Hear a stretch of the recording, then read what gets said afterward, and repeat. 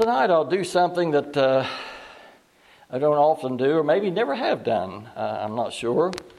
I'd like to look at the scriptures from kind of a business perspective. Businesses nowadays, if they're very much in size, everything is very formal. And the agency that I work for, it's in the 20 years I've seen a lot of changes and everything has become more formal. So every position, there's a job description for that position. You have to have certain qualifications for that position. And then you're judged on performance on that. So we have these performance evaluations and everything like that.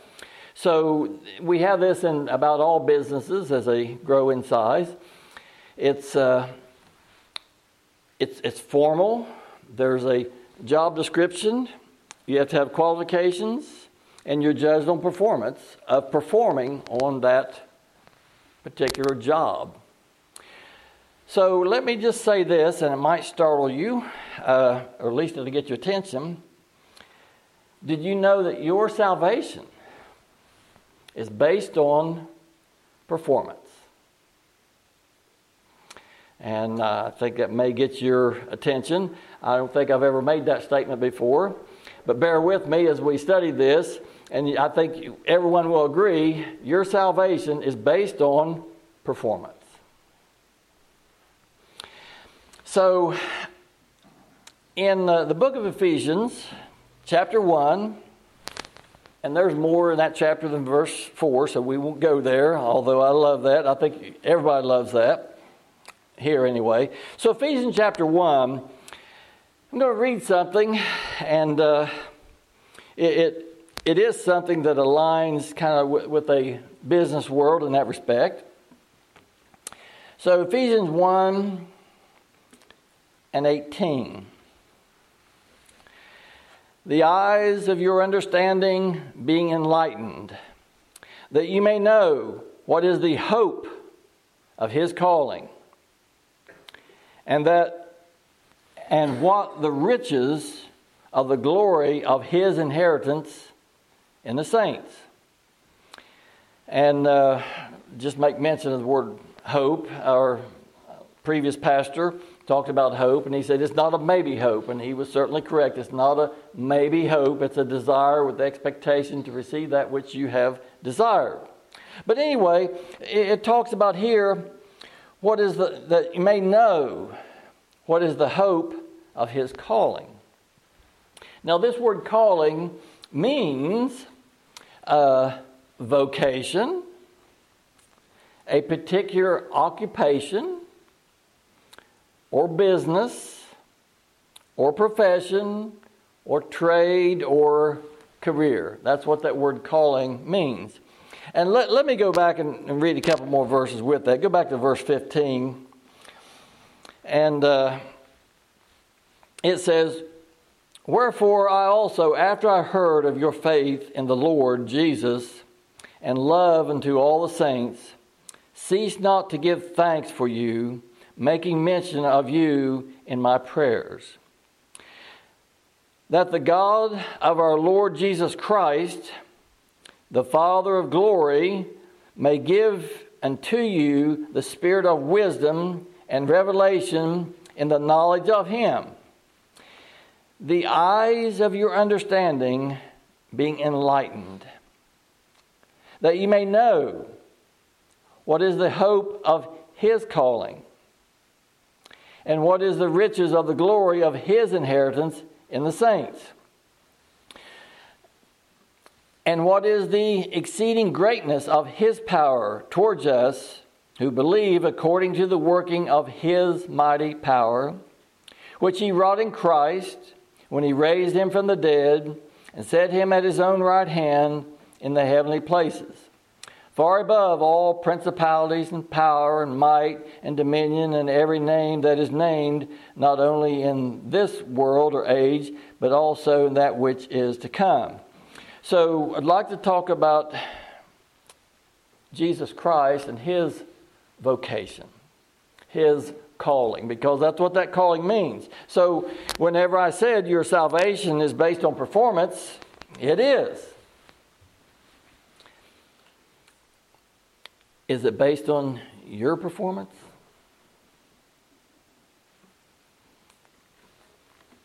Well, this talks about the hope of his calling, the hope of his vocation. So we look at that and say, well, he was a carpenter. So is our hope of salvation based on his carpenter skills? It mentions inheritance. And what is the riches of the glory of his inheritance in the saints? So is your inheritance, is your eternal life based on, well, your performance or his performance as a carpenter? Well, don't think it's that. So let's look at this vocation, this calling that your salvation is based on. And again, it's no doubt it's based on performance. So let's look at a job title here. In the world, there's job titles for different positions. So here, what job title are we looking at here? What job title would be needed for the salvation of your soul? Well, I think job title of Savior would be okay. So what would be some job descriptions of a Savior? If your salvation is based on performance, and it is, then we need to know if this is being performed to perfection. So some of the job descriptions of a Savior would be, the first one, you have to sacrifice yourself. You don't see that on any job qualifications. I've never seen that before. But as far as a Savior, that would be the number one job qualification. Would be, have to sacrifice yourself. Another one, you'd have to be without sin. Another one, you'd have to be completely obedient to your boss. Had to be 100% successful. There's no learning curve in there. We go into a new job position, there's always a learning curve, they call it. But in this, as a Savior, there could be no learning curve. Had to be 100% successful and not making one mistake. So, who's qualified to be your Savior? I know what the world teaches. They tell you that you're qualified, and it's based on your performance. It is based on performance. But let's see whose performance it would be based on. Who's qualified to take this title of Savior? Romans chapter 5, and again a familiar scripture. Romans chapter 5 and verse 12 we look at a lot. So who is qualified to take this position of Savior? Romans 5 and 12. Wherefore, as by one man sin entered into the world, and death by sin, and so death passed upon all men, for all have sinned. Well, I stated that one of the job descriptions would be, have to be without sin to be a Savior. So according to this, all mankind, Adam sinned, we're all descendants of Adam, so we're all sinners. Not one of us would be suitable to be a Savior. of herself or anybody else. But yet it is based on performance. So here, this tells us that, listen, sin is passed on all men. So a sinner could not be a Savior. I know the world believes that, well, now that they believe they can save themselves. I've heard one man, he said, well, I need to go talk to this person. I've almost got him saved. So they're putting themselves in the position of a Savior. But according to Romans 5 and 12, no man would meet that. Well, let's go in Matthew chapter 1. So how do we find a Savior then? What can be a Savior? If all mankind fell in Adam and all sinners, then what would we have? Who then could take up this position of Savior? Of course, I realize you know the answer to this. I hope you're blessed as we look at this, though. Matthew chapter 1 and verse 18. So we're going to answer the question, if all men are sinners through Adam, then how could we have a Savior? Because one of the qualifications would have to be without sin. So in Matthew chapter 1 and verse 18, now the birth of Jesus Christ was in this way. When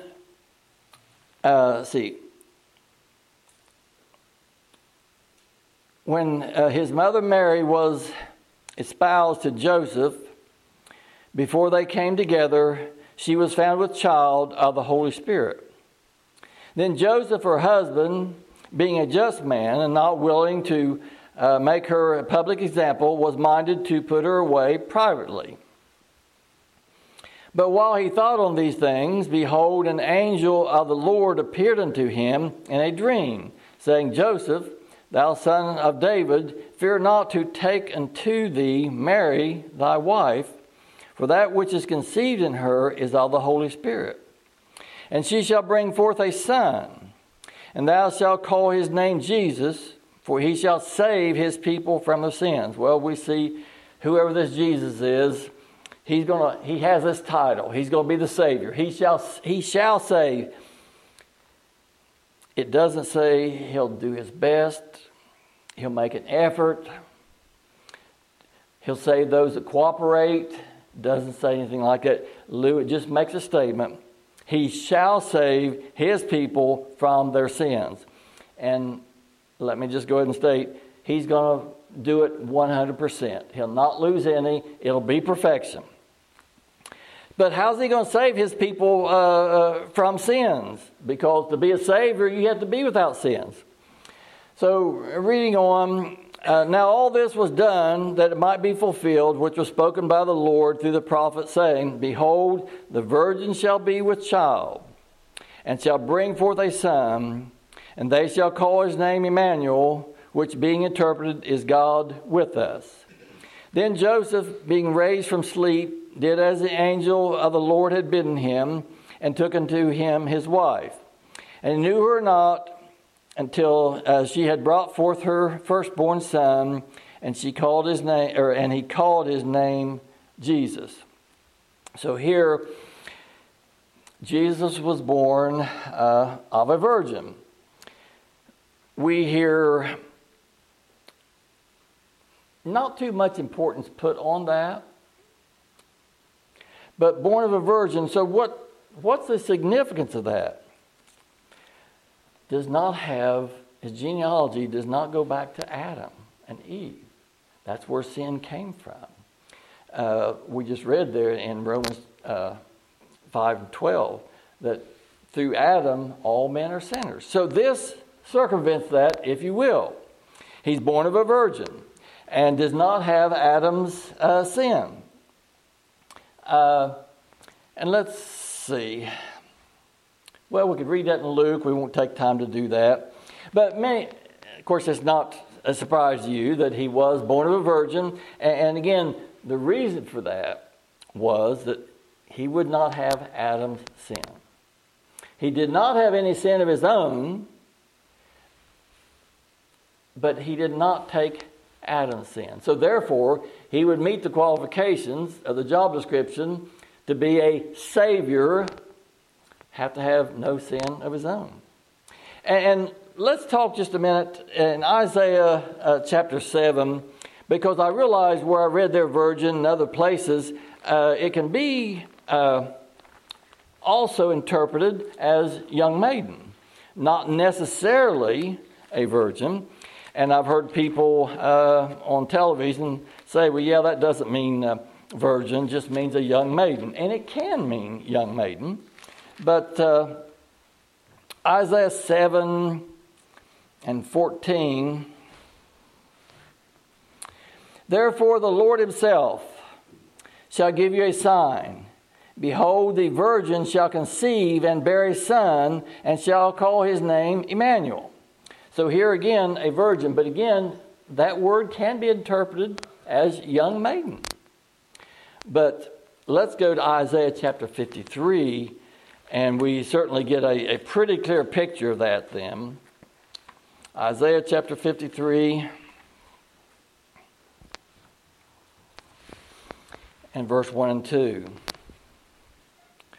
Isaiah, inspired by the Holy Spirit to record these words, says, who hath believed our report? And to whom is the arm of the Lord revealed?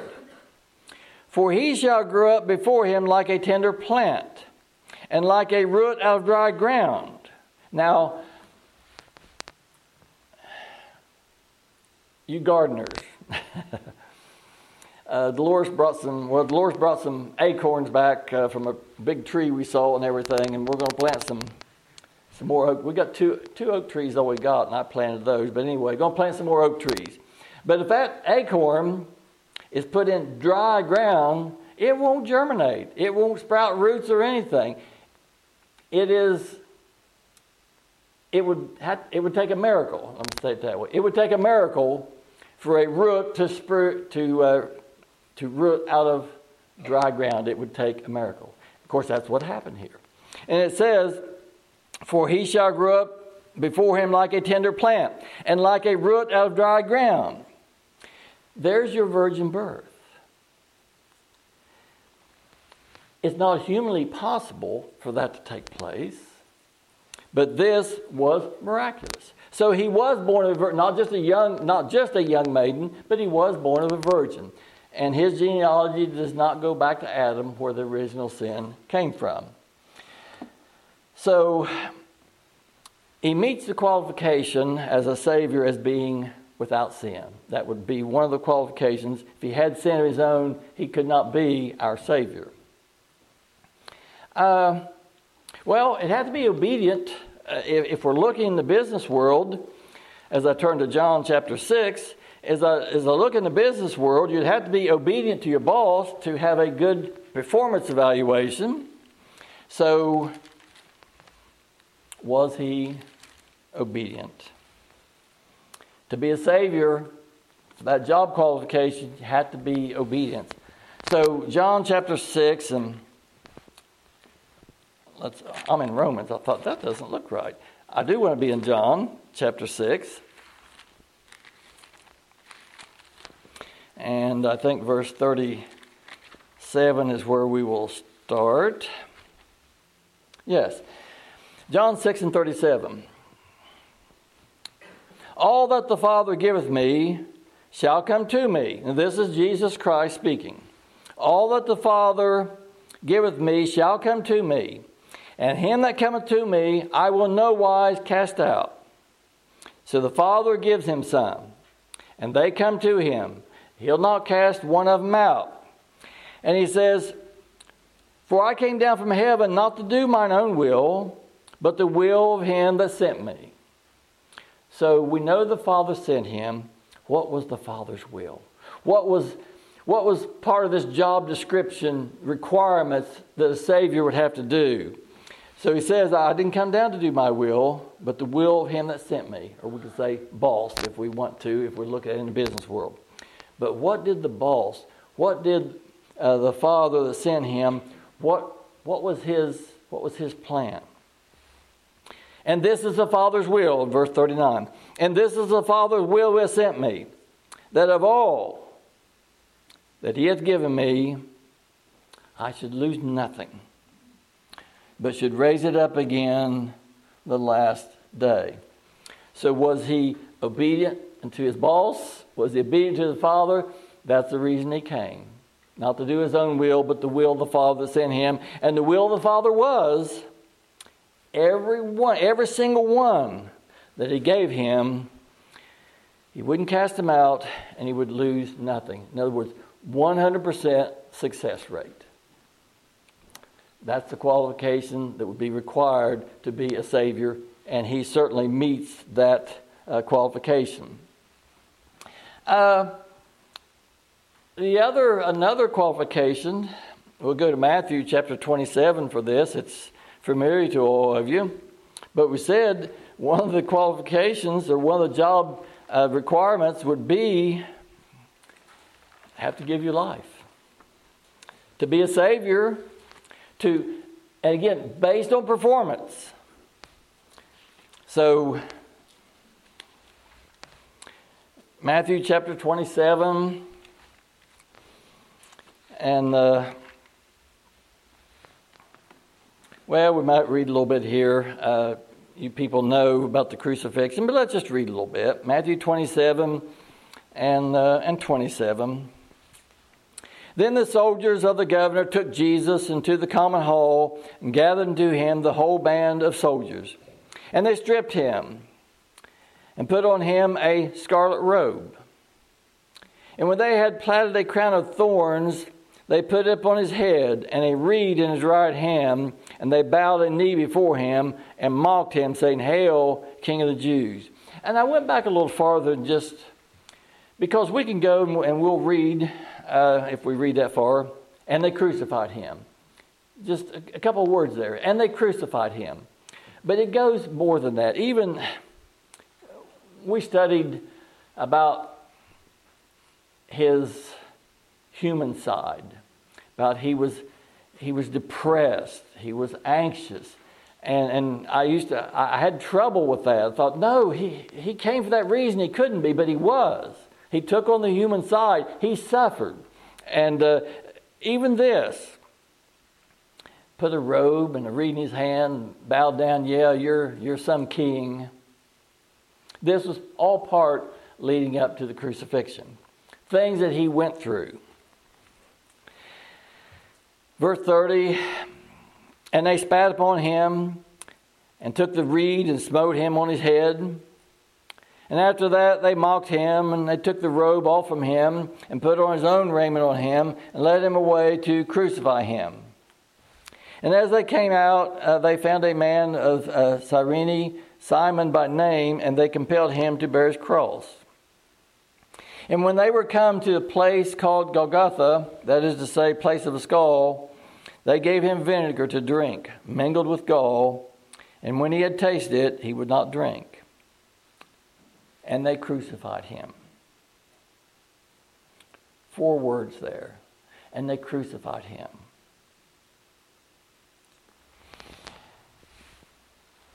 We hear different, people in the medical field or scientists, whatever, and they talk about, the pain that he went through, the spikes through his hand or wrist, wherever it actually was. And then in his feet, I doubt these were nice, sharp stainless steel spikes. I'm sure they were old and rusty and been used before, and blood and germs and everything on it. And they nailed him there to that, and they put him upon the cross, and then he suffered all this time. But it sounds so simple, and they crucified him. But anyway, people in the medical field will say, with your arms up like that, and you couldn't hardly breathe, so then you push up with your feet so you could breathe, but then you have the extra pain on your feet and everything. So they talk about the pain, and it is more than we could imagine. But a lot of people was crucified. I'm getting ahead of myself. But that wasn't the totality of his pain. And we'll read it here in a little bit. I said he had no sin of his own. But whenever he went to the cross, he had more sin than anybody ever had. And that's what he paid for. He had your sin, my sin. It says everyone that the Father gave him, he wouldn't cast out. Well, that's the sin that he carried. And he was going to pay the price, not for his sin, because he had no sin. But yet on that cross, he was paying the price for all that sin. So it goes beyond the nails and the spikes and the beatings and all that. Paying the price for every one of God's elect that he gave him. That's the price that he paid. So we won't go on here, but you can go on there, and it talks about different things that happened and everything. And then finally, Jesus cried with a loud voice and yielded up the Spirit. So certainly this is a requirement of a Savior, and certainly he did fulfill this requirement. But so let's review for a moment. Let's give him a performance evaluation, if you will. It may seem foolish, but let's just look at it from that perspective. And I'd like to go primarily to the book of Hebrews for that. Hebrews chapter 1, because I said, and I stick with what I said, your salvation is based on performance. Not based on yours, but it is based on performance. So let's give our Lord a performance evaluation and see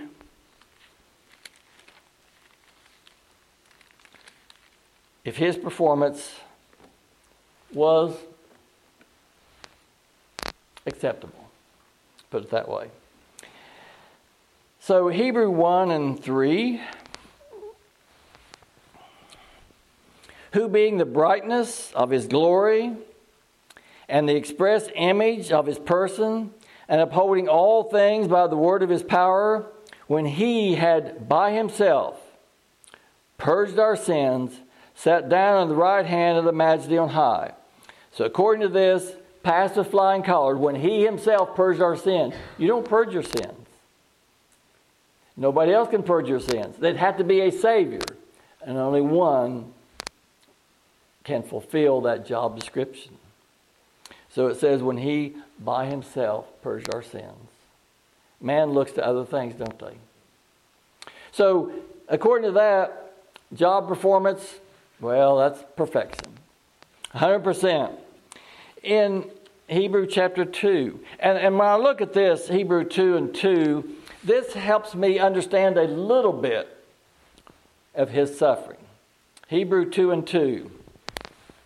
For if the word spoken by the angels was steadfast, and every transgression and disobedience received a just recompense of reward. So, and then it says, how shall we escape if we neglect so great salvation? Well, that's a question. I wasn't planning on bringing that part in. But let me just ask you. If you neglect this Savior, Jesus Christ, we've been talking about, had this position of the Savior. If you neglect that, then tell me. If you don't believe that and you neglect Him as our Savior, then how do you escape then? And I know we'll have people say, well, you do the best you can. That's what you hear. But again, only 100% perfection will satisfy the Lord. So, but again, every transgression, every disobedience receives a just recompense of reward. Now, this is not reward like, oh, okay, you won the prize, here's a trophy. It's not that kind of reward. It's like my mom and dad might tell me once, if I'd be misbehaving, you're going to get it when you get home. And they never forgot. I got it when I got home. They didn't have to tell me that often. I learned. But anyway, you're going to get it. You're going to get it. You're going to get your reward for your behavior. So here, every transgression, every act of disobedience, every sin is going to receive a just recompense of reward. It's going to receive what it deserves. Now, there will be some that will pay their own. And they'll do that by eternity in the lake of fire, where Satan, the false prophet, and so forth will be. I know there's a lot of discussion, disagreement about that now. But as I see in the Scriptures, the false prophet and the devil and so forth, these will be there with them. They're paying for their own. So how are they paying for their sin? Eternal suffering in the lake of fire. I used to think about that, actually. I remember not seeing and not understanding, and that's what I thought. And I thought, the lake of fire, that's not till the weekend, or that's not till the end of the year, or that's not till the end of the decade, or that's not till you die. That's forever and ever and ever and ever. And I didn't like being in that place with that thought. But that is those that he didn't pay, the Father didn't give him. Those that he didn't pay for their sin, they're paying for their own sin. And that is the recompense of reward. So I don't know how many people's in the lake of fire, or will be in the lake of fire. I know it's different than hell, and that's another subject.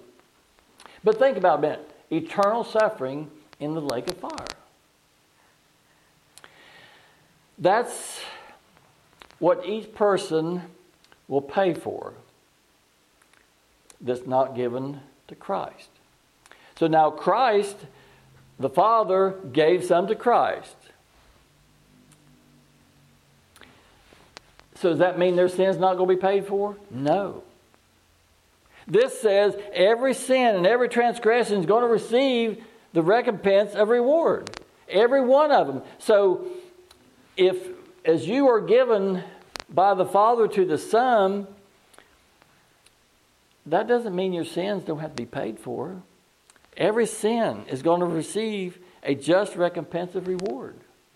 Now, the ones that the Father gave the Son, you don't have to pay for your sins. But Jesus did. Now try to think about his suffering. If this individual spends eternity in the lake of fire paying for their sin, I can't even comprehend that suffering. But then you take every sin, every transgression of everyone's God's elect throughout all the ages. That's what Jesus Christ paid for on the cross. Because no sin goes without being paid. They're all being paid for. You're forgiven, but he takes them. So that's the suffering that he went through. So that was in the job description. He had to give his life. But I wanted to look a little more about his suffering, what he paid for. And he did pay for it. So we're giving him a job performance here. For the words, if the word spoken by angels is steadfast, and every transgression and every disobedience received a just recompense of reward. Said, how shall we escape if we neglect so great a salvation? Well, there is no escape other than that. And he fulfilled that. 100%. He paid for every one of them. Try to comprehend the price that he paid. So yes, his performance. He fulfilled his performance. Let's see. Well, let's look at, hold your place here in Hebrew. Let's go to Romans chapter 6 for a second. We'll come back to Hebrew.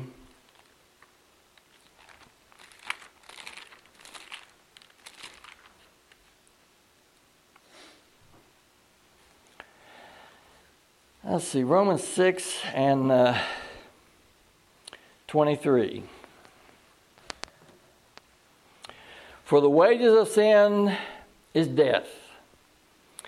And I believe that is more than just a physical death. Death is a separation from life. God is life. Eternal death. When you talk about, well, somebody if they're in the lake of fire, they're still alive. No, it's eternal death. It's not eternal life, it's eternal death. Eternal separation from God. And I can't fully comprehend that. But it says, for the wages of sin is death, but the gift of God is eternal life through Jesus Christ our Lord. Or we can say through Jesus Christ our Savior, who gets a perfect score on performance. But we can see the wages of sin is death. And they're going to be paid for. Every one of them. Yours, those that he didn't die for, those he didn't shed his blood for, they'll pay for their own. But every one of them will be paid for. Try to think. Again, as we see him on the cross, we think of the spikes and the beatings and things like that. But try to think about how much he actually paid for. Okay, so now back in Hebrews again. So far, he's got a perfect score on his performance evaluation. And Hebrews 7 and 19.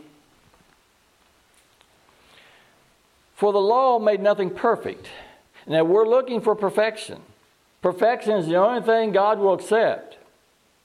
For the law made nothing perfect, but the bringing in of a better hope did, by which we draw near unto God. And of course, that better hope is Jesus Christ. That's how we draw near to God. That's how we're made perfect, not through the law. And then, so job description made perfect through this better hope that was brought in, which the law couldn't do. And then, while we're in the 7th chapter, look at verse 25. So we're looking at performance evaluation. Look at verse 25. Wherefore he is able also to save them to the uttermost that come to God by him, seeing he ever liveth to make intercession for them. So these that come to God, not of their own free will, but come to God by him. But it says, he is able. There's only one person will fit the job description of a Savior. And his performance is, well, I don't think you can state it any clearer than this. He is able to save them to the uttermost. And I love that word uttermost. It means no other means possible.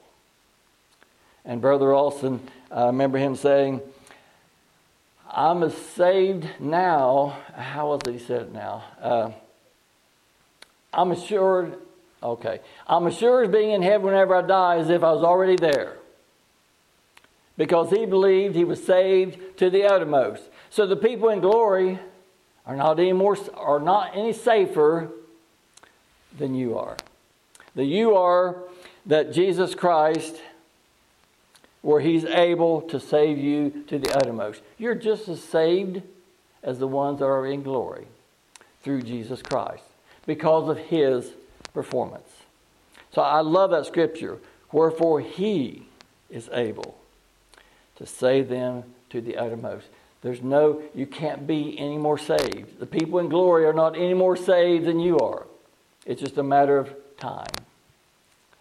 And so, talk about performance evaluation, talk about perfection. He's able to save to the uttermost. No, you can't be any more saved. Can't add anything to it. While we're here in Hebrews chapter 9 and verse 11.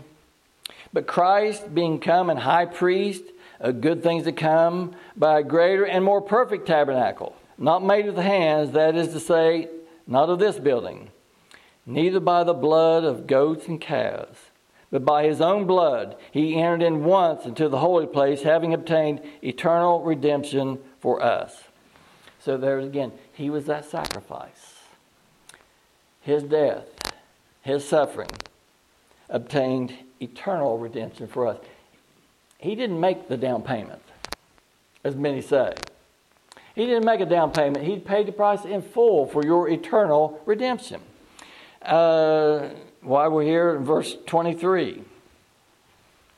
And by the way, I hope you find great joy realizing, since your salvation is based on performance, that it rests on, well, our lesson said, the hope of His calling, the hope of His vocation.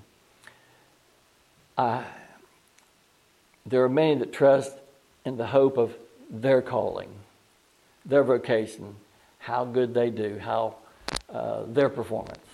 But I hope you find comfort realizing it's based on His performance as a Savior. So 9 and 23, it was therefore necessary that the patterns of things in heaven should be purified with these, but the heavenly things themselves with better sacrifices than these. In other words, the bulls and goats and lambs, better sacrifice than these.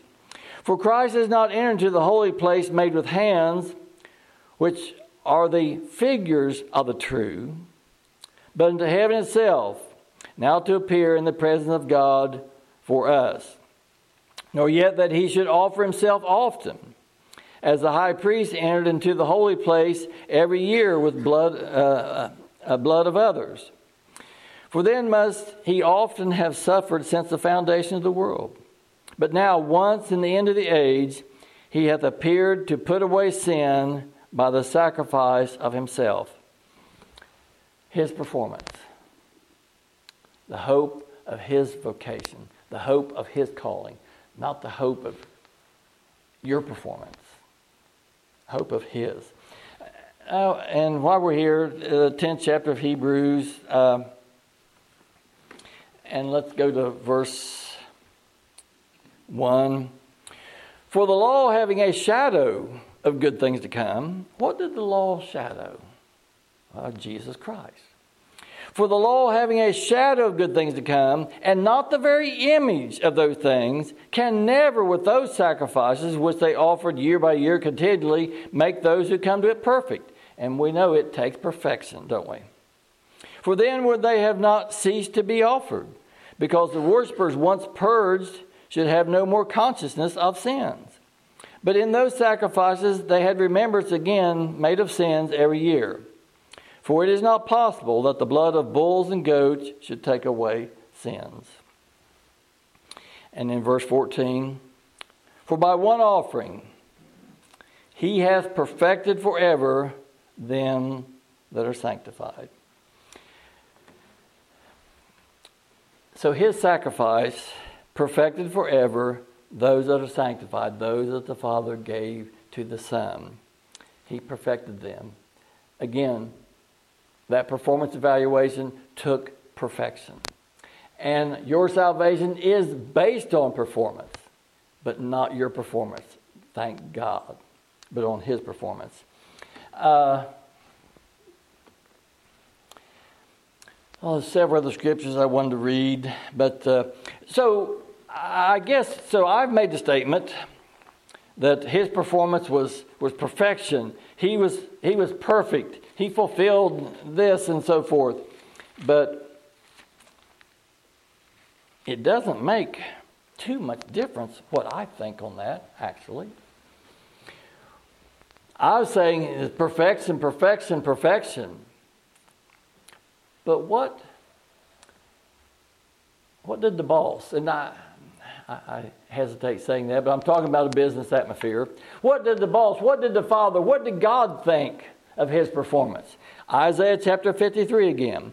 And I love this scripture, and I'll just read maybe 2 verses here. And it's talking about Jesus Christ. We read about root out of dry ground and so forth, and it's talking about Jesus Christ all the way down through here. And then we get to verse 10, it says, yet it pleased the Lord to bruise Him. He hath put Him to grief. And well, let me pause there for a minute. I used to have trouble with that. Why, Cindy, did it please God to cause all this pain on Jesus Christ? And I tried to give us something to look at, to try to imagine how much pain that He went through. But why would that please God? And I used to struggle with that.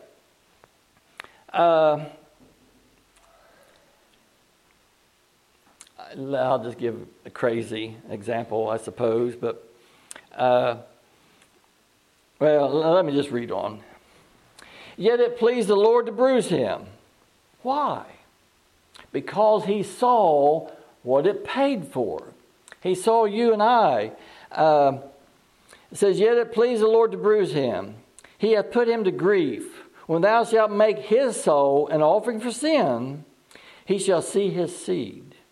He shall prolong his days, and the pleasure of the Lord shall prosper in his hand. So when he crucified Jesus Christ, he saw you and I. And we didn't read it, I skipped over it. But in Hebrew there, it says, for the joy set before him, he endured the cross.